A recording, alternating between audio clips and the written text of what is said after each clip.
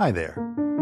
This is City Book and Company, the chatty little podcast that dishes and dotes on the upstarts, icons, dreamers, and doers of Houston, the most fascinating city in America.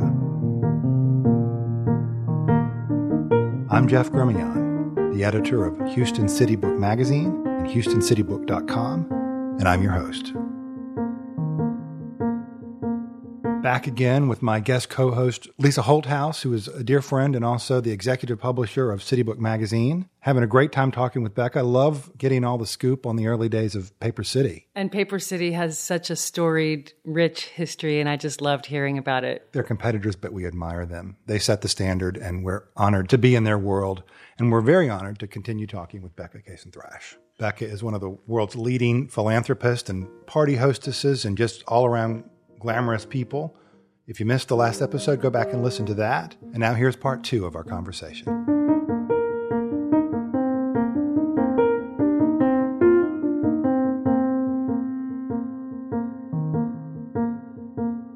When I first moved to Houston as a journalist to run another magazine here in town many years ago, before I met you, your reputation preceded you and the reputation of your parties preceded you. And one of the things I always heard about was that people would occasionally fall into the pool at your house. And I must tell you, I was very disappointed that for many years I would go to these wonderful parties at your house, always honored to be included. Please keep me on the list. Oh, totally. But no one ever fell in the damn pool. When you were there. When I was there. The night that all changed, and I'd like you to tell me a little bit about the history of falling in the pool and the lore around that. But the night that changed was the night you hosted George Clooney at your home. And it wasn't him. No, it was because that would have been the front page of every paper in the country. But well, the first time it was the headline of Women's Wear Daily. The first time somebody fell in the pool. Because I was having a dinner for Best Buddies, and it was honoring Anna Wintour. So, the pressure was on because Miss Congeniality, she's not, and I was a nervous wreck. And we changed the decor at least 3 times. And that morning, they set up a stage across the indoor pool because it was a benefit for Stages Repertory Theater. And they were doing an abbreviated performance of Full Gallop, which is the play about Diana Vreeland. And I had done this very clean black and white sort of Armani decor. And now they do the stage, and it's Diana Vreeland's apartment, which was bright red and leopard and Rouault candles. And I'm going, oh my God, so now this is clashing. Call Richard Flowers. It's like 10:30 in the morning. And I said, we got to strip all the black and white out. We got to make it red. It can't clash and with pipe and drape. And no pipe and drape ever. And so long story short, we did it all. And we got it together, and he's so calm, thank God. And she comes in, and Diane von Furstenberg. I mean, it was really an all-star cast that night, as many, many nights they always are. I try my best to give my friends in Houston the star power. So Lauren Bush was an emerging, teenage. She had just been on the cover of W magazine, and she was an emerging model. And so Neil came with his then wife, Sharon. He was married to Sharon then. And Lauren came, and she brought her darling high school friend, Lucas Somoza. And Lucas walks in, and the first person he sees is Diane von Furstenberg, and he's always just, been crazy about her. And then he meets Diana Vreeland, and he's just, he tells the story better than me, and he's so starstruck. And he's just standing there looking around, and he takes a step backward, and in he goes, splash, And so we whisked him up to John's, bathroom, and he was. And the pool, so listeners will know, it's indoors. Yeah. And it's sort of in the ballroom. Do you call it the pool room or the ballroom? But you often set the tables for the dinner around the pool. It's kind of like, to me, it's like a solarium, especially now it's like so filled with plants, but everything comes out, and we do seating around the indoor pool, which doesn't look like an indoor pool. I mean, there's not any hardware that takes you in, and it's just all railings or any of that. No, it's like no diving board. No diving board. It's like a little pond within the house, and the seating goes around. So he fell in, and the next day, the headline of the Women's Wear Daily was Lauren Bush's date makes a splash. And so, and then after that, there were people who made splashes and fell in the pool, but it was more accidentally on purpose, And there was one really wild night, and it was for Versace. And Donatella was coming, and the Versace team had been there for days doing the Versace rug. So people walked from the street up the sidewalk on Versace rugs, and all the crystal was Versace, and the china was Versace, and everything was Versace. And on that night, 3 people went in.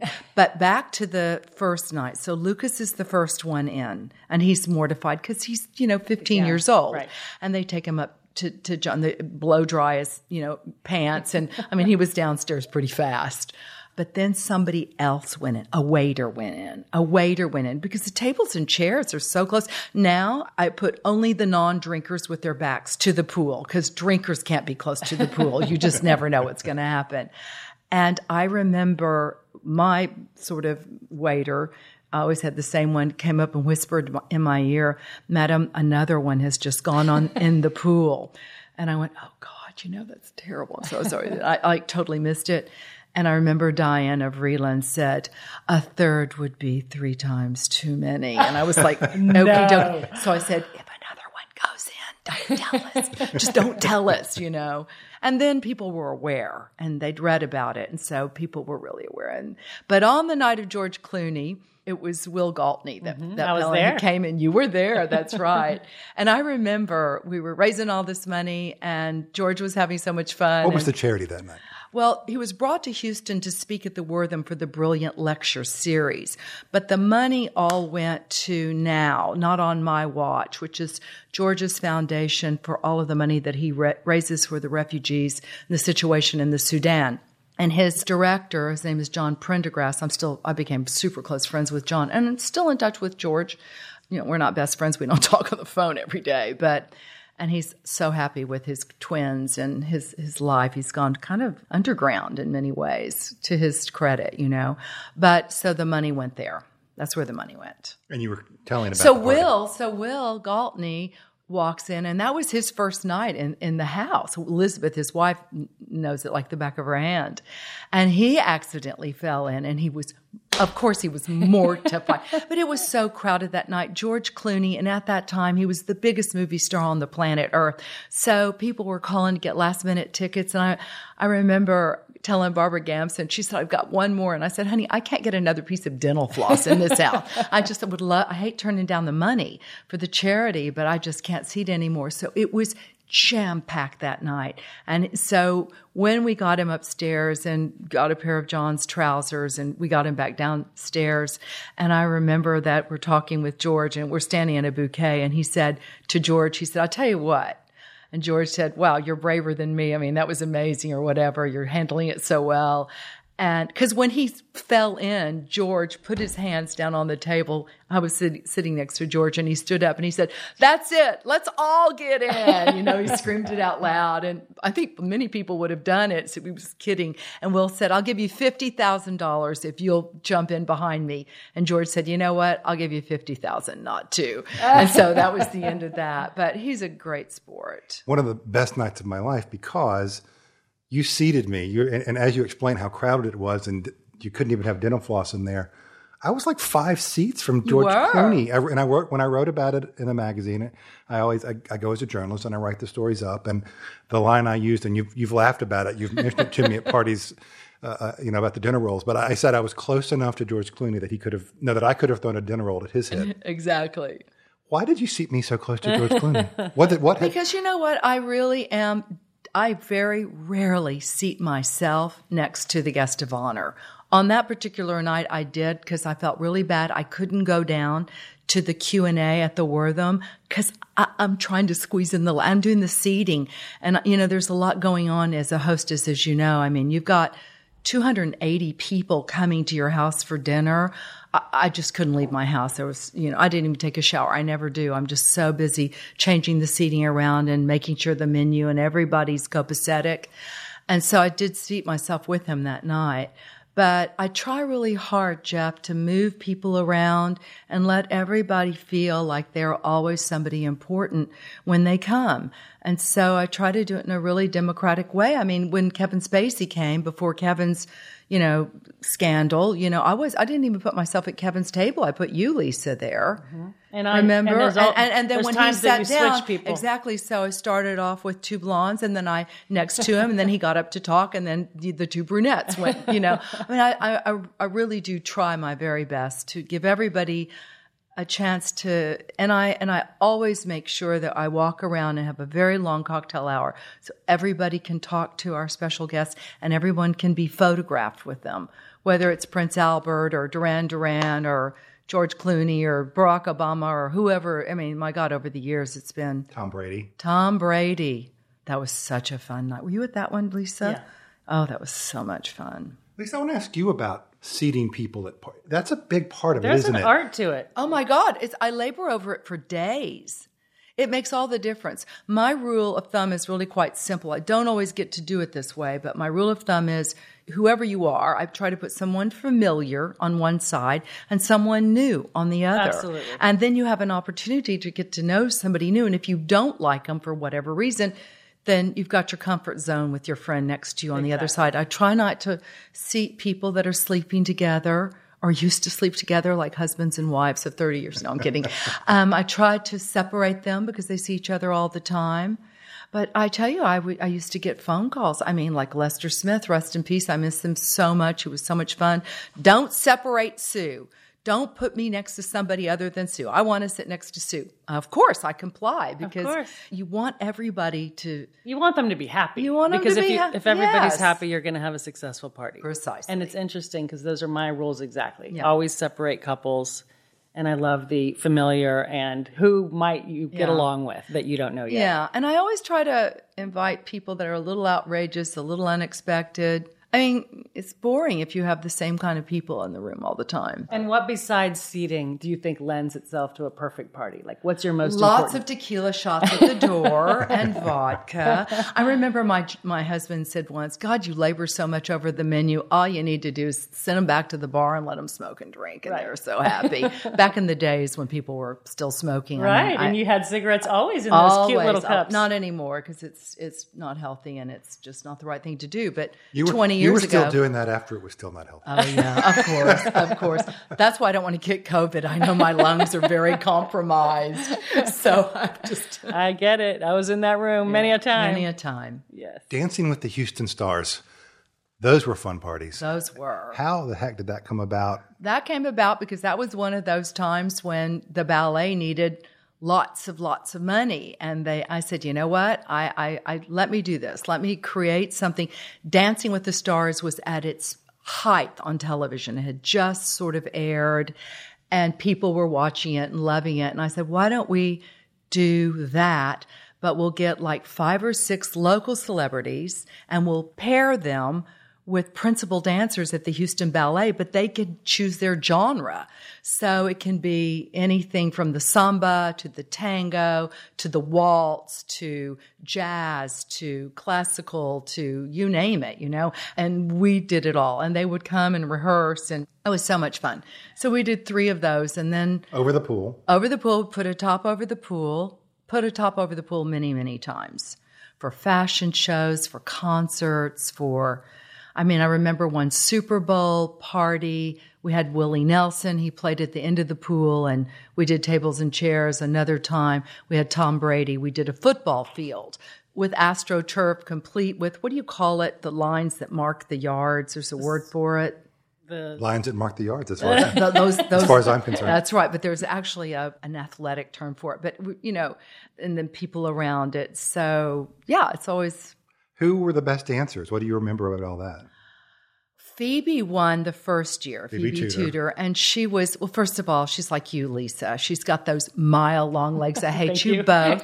That we're all friends is really, really questionable for me because I'm always telling Phoebe and Lisa, can you squat down? We have to take this picture together. Try to look short. Try to look shorter. Not that I'm short, but y'all are just so damn tall, But so she was out there, and I remember she said she had Cerrone put as many extensions in her hair. She said, I did everything I could to win this, and she practiced. And oh gosh, Cerrone did "Born This Way" to Lady Gaga had just come out with that song "Born This Way." which is a double entendre. A lot of people are born gay, you know. So, and he's gay. It's really, gosh, what was the first clue? Yeah. But I remember I go in the day before to get my hair colored, and his assistant, instead of doing color for people, she's gluing rhinestones on his shoes. And when he's out there doing his dance, those rhinestones were flying everywhere. I was afraid they were going to put somebody's eye out. But Lester was fantastic. Dominique Satsa was fantastic. Lynn Wyatt was fantastic. I mean, everybody, Mansour, Pat. I mean, everyone did it. It was so much fun. Wasn't there a singing one too? I did for the opera. We did singing with the Houston Stars. Yeah. And did Lynn sing Diamonds Are a Girl's Best Friend? Lynn sang Diamonds with a Girl's Best Friend, and Bobby Tudor sang Shenandoah. Remember that? That was so fun. And then some guy, and I can't remember his name, I hate myself, but he was a big donor of Houston Grand Opera, and he did show tunes, and he did a medley of show tunes, and he was really, really good, and he won. Anyway, it was fun. You've had amazing parties. So what's your favorite all-time standout, most successful in your mind? Oh my goodness. It's not even possible to name one? I don't know if I can, I mean, right off the top of my head, I have to say the honor of being asked to do the first ever fundraiser for the most important museum in the world, which was the Louvre in Paris. And not only being the first one, not a French woman, but an American woman, but a Texan woman, you know. So I was so excited about that. And I poured my heart and soul into that one. And so many people came from Houston. The tickets were a fortune, $10,000 a person. But I made $3 million. Duran Duran donated the concert. They're good friends of mine. And so they donated the concert. And it was... it was Princess Caroline. I mean, everybody was there. It was just an array of royalty and rock stars and fashion designers, Gautier, and it was just so much fun. And is that what led to the National Order of Legion? The Legion d'Honneur. I think You've been knighted. I've been knighted. I'm the honorable Becca, Cason, Thrash. I would die if anyone ever said that to me, but anyway. Well, I was going to ask you, does it piss you off that we don't call you Dame Becca? Exactly. No, not at all. No. But that was a huge honor too. But that was kind of a culmination of raising over $15 million for the Louvre, also raising awareness for the haute couture, because I was a big defendant of the haute couture when a lot of people were saying there's people starving in the world, you know, how can you justify spending $50,000 on a dress? I never spent $50,000 on a dress, but many of the clients do. And so there was a BBC documentary called The Secret World of Haute Couture, and I just tried to explain these are artisans and they have jobs too, and they sit and do lassage beading or feathers, and I mean it's an art form that would completely disappear if it's not supported by people who have money. So I remember one time Charlie Rose was at the house, and it was when La Croix Haute Couture allowed me to bring their collection, and they had never ever had a formal haute couture show outside of Paris, and they still haven't. It was the only time. The collections may go to a hotel, and you can go into a suite and try things on and order them, but to actually have a formal show recreated. But I had become friends with Lacroix and Marie Martinez, who was the directrice, and so they allowed me to bring the whole collection and do a formal show. And I remember Charlie, and that was in my house. We did a runway on top of the water, and we had a tent in the backyard, and we took down a glass wall. So the model started off outside in the garden, and then they walked towards the glass wall, and I think people were freaking out. They didn't realize one whole wall had been taken away, and they walked straight through it. It was like Casper the Friendly Ghost, you know, and it was people were just like awed. But, why am I talking about this? There was a question. It was about your favorite event. Oh, the one that stands out the most, and having been knighted by the French. So I think just my constant. I worked a lot with Versailles and with the restoration of Giverny, and I've just brought a lot of Americans to a culture, and it is a cultural difference. It's not that the French are stingy. I'm constantly trying to defend them. Our culture is real simple. You work hard, and you give back. I mean, that's how we're raised in America, but not over there. They think that everything should be subsidized by the state, and everything cannot be subsidized by the state. We cannot imagine a museum acquiring, pieces for their collection without private equity. I mean, as Americans, we raise money or we give money, but they don't. So the director of the Louvre asked me to kind of come over in 2007 and teach the French what it's like to be philanthropic and to give. And to this day, it's just a cultural difference. It's just they don't. And it's not just the French, it's the English, and they raise a lot of money in London, but not so much because of the English, but because of the wealthy Russians and the wealthy Chinese and the wealthy Lebanese and people that have all moved to London. This is before Brexit. It was very easy to raise money back then. And I remember when I first got involved with the Prince of Wales Foundation, we were just also excited to be in his orbit, Prince Charles's orbit back then. That raising money for that was really very easy, and all the money went to his English architectural restorations. But so I was knighted for all of those reasons. It was cumulative, all those many reasons, building positive Franco-American relations. You've also been helping with raising money for Notre Dame, right? Wasn't that why you went to Mexico City? That's right. Just before the pandemic? Oh my God, y'all. 1 week later, I would have had to have canceled. And you might have found a body floating in the bayou. It might have been mine. I might have just thrown myself out there. I've thought about it many times. The water's gotten close enough and I just had to open the back door. Yeah, and so I said I would do it. At first I said, no, I can't possibly. My house is flooded. I'm living in an apartment downtown and charity begins at home. So I'm, Your house was flooded during Harvey, right? Right, and our house got 3 feet of water during Harvey. Lisa was going to put me up, except your air conditioning unit got flooded. I know. My whole pool house. Thanks to you. We found other quarters, but thank you very much for that, by the way. But anyway, so I just said no. I just said, I'd love to help you. I wish I could.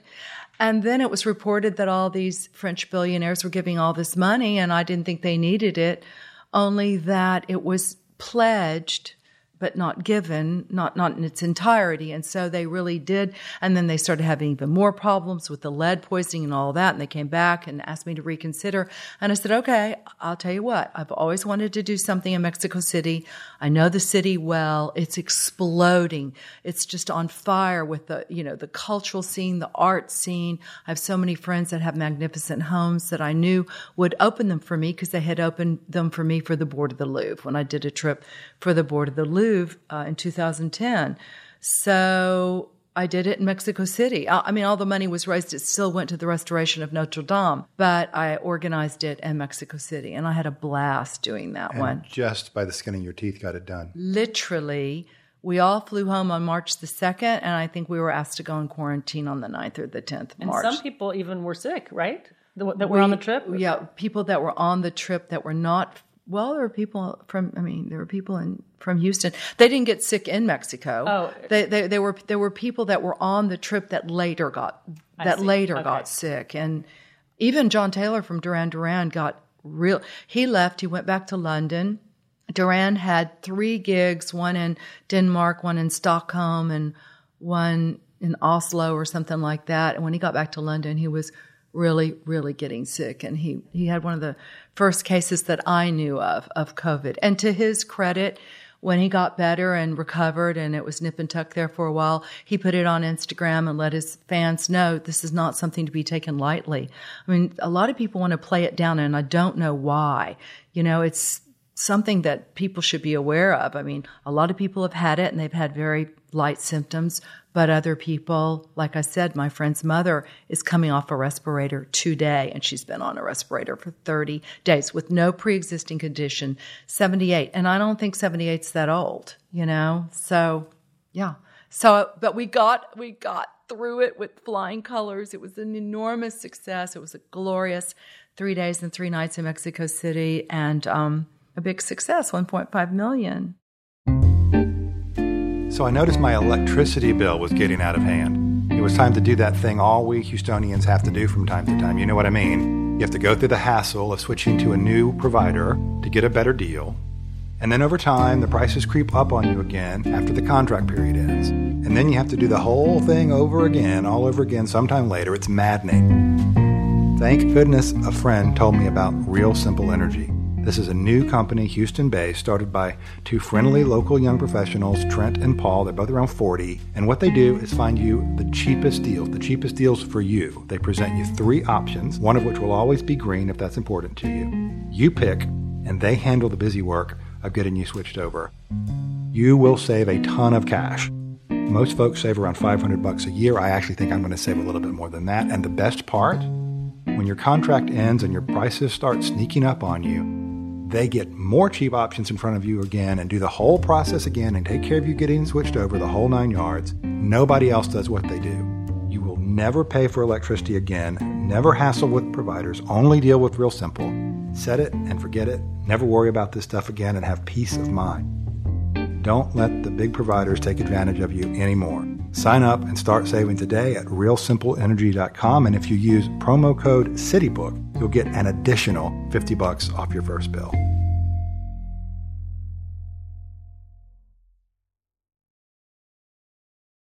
We've talked about the high points of some of your most fabulous parties. Yeah. I'm going to ask you to dish a little bit on yourself. It's a real chore, and a lot of stars have to align to make these parties come up. And they don't do it by accident. You work hard to make sure those stars align. They don't always, do they? Aren't there some problems? What are the most fabulous screw-ups from your parties? Well, screw-ups, I don't know that. I don't know, and I'm really not being coy. I can't think of a real screw-up, so to speak, other than once I mailed an invitation with insufficient postage and 1,000 of them came back the next day. That was never duplicated again. Now they have $25 just to go to, from, Longwoods to Little John. Not really. But I think for me, the most disappointing thing about what I do, and I'm just being very candid, is sometimes people tell you they're going to do something and then they don't do it. And you're holding their seats and they're coming and they're coming and they're coming and then they don't. And then you're out that money and you were counting on that money. And so I think so many people, and particularly in later years, as a fundraiser, I've got to have a certain amount of money in the bank just to, cover costs. I mean, I always try to have underwriters, and I always do have underwriters, but then you have expenses above and beyond what the underwriter has agreed to. And I'm really big on giving minimum of 80% of the gross to the charity. And so I'm always very nervous. And I think people that don't do what I do, in their defense, they don't realize that their pledge to me is a pledge received in my mind. So if you tell me, Lisa, and you've never done this to me, so I can use you as a perfect example because you're perfect. But if you had said, Michael and I are definitely going to the Louvre, we're coming, and that's $20,000, I'm counting that. Sure. And then it gets down to the wire and I don't have it, I take it personally. I know I shouldn't, but I don't know any other way. All these things are very personal to me, and I'm reaching out to only, I curate these guest lists. I know every single person that's invited. And then sometimes you get down to the wire and you need extra people. And then you let your friends invite other people that they know. And I have had some problems with people that I didn't know. And that just happened in Mexico City. And I'll never name names. I didn't even know these people, but they just ended up just being real pains in the ass, and entitled and not happy with their seating. And I just don't want to, those are the things that are, but these things are not always rosy. They're just not. I mean, well, when I ask about things going wrong, I was thinking along the lines of like the time you had to go to Whataburger to feed everybody because we had so little food. Okay. Well, that's actually ended up being funny, except that it was this glorious night. Once again, I'm not going to say who was the sponsor, but it was just bottle after bottle of wine and champagne. And they brought in this Michelin star chef that gave everybody like 1 square inch of food, and people were drinking and drinking and drinking, and then they were starving to death. So tumbling into the pool. So I sent 2 waiters to Whataburger. We got pizzas in, put truffle oil on top, transferred them to silver platters, got rid of the paper, and just passed them all around. And people, I think, thought it was normal. I'll tell you the worst thing that ever happened. For the La Croix thing, the wigs, the shoes, and the accessories got stuck in customs, and we never got them in time. And the La Croix people that were here from Paris were freaking out because Mr. Lacroix insists that every mannequin go down exactly the way it went down the runway in Paris. We didn't have the shoes, we didn't have the wigs, and we didn't have the jewelry. And George Bush is the president. Neil Bush, the brother, was coming that night. I'm going like, Neil, do you think George can make a call? And Neil's like, if you think for 1 second I'm going to bother my brother, the president, for shoes and wigs and jewelry. And so we scrambled and called Mickey Rosemarin, and here came the shoes, and we scrambled. Lenny Meadows. I mean, and that was down to the wire. And it's always something like that, though. That's not one or two. It's always something like that. In Mexico City, the Grand Nuit was going to be in Chapultepec Castle. It was going to be in Chapultepec. It was on the invitation. I'm ready to send it out, and I'm down there for the final trip. And they said, the Minister of Culture wants to have a meeting with you. And okay, fine. I have the meeting with the Minister of Culture. You can use Chapultepec Castle. However, there's a few restrictions. There can be no auction. What? What do you mean there can be no auction? You can't raise money for a cathedral in Paris. We're still trying to, open the cathedrals from the last earthquake. So there can be no auction.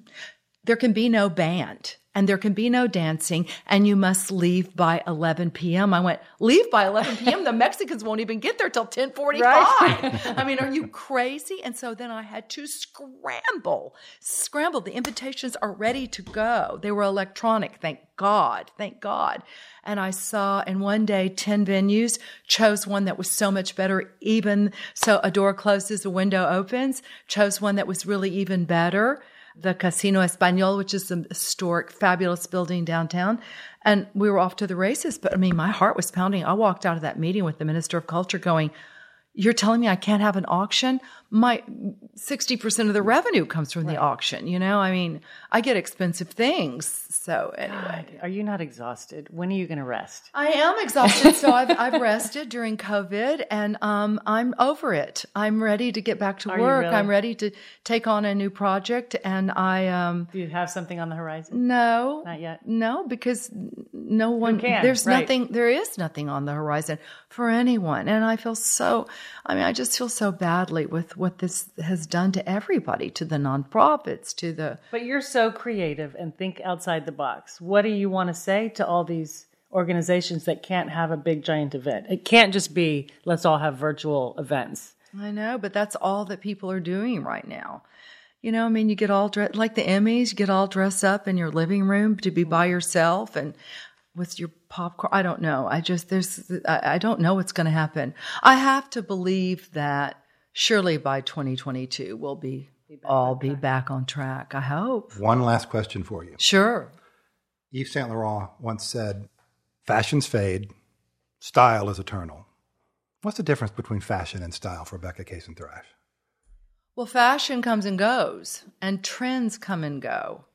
But whatever your style is, you should be true to it, no matter who you are. And that's eternal for you. And you can't really define style because it's ambiguous and vague. And what Lisa's style is not my style. But if it's good, it's good. And if it's good forever, And so Saint Laurent was right on when he said that. We've loved having you. Thank you for being our very first victim. And thank you so much I'm the guinea pig. I love it. And if this goes in the garbage can, I sure had fun with you three. So great to be with you. Thanks for having me. Thanks, Becca.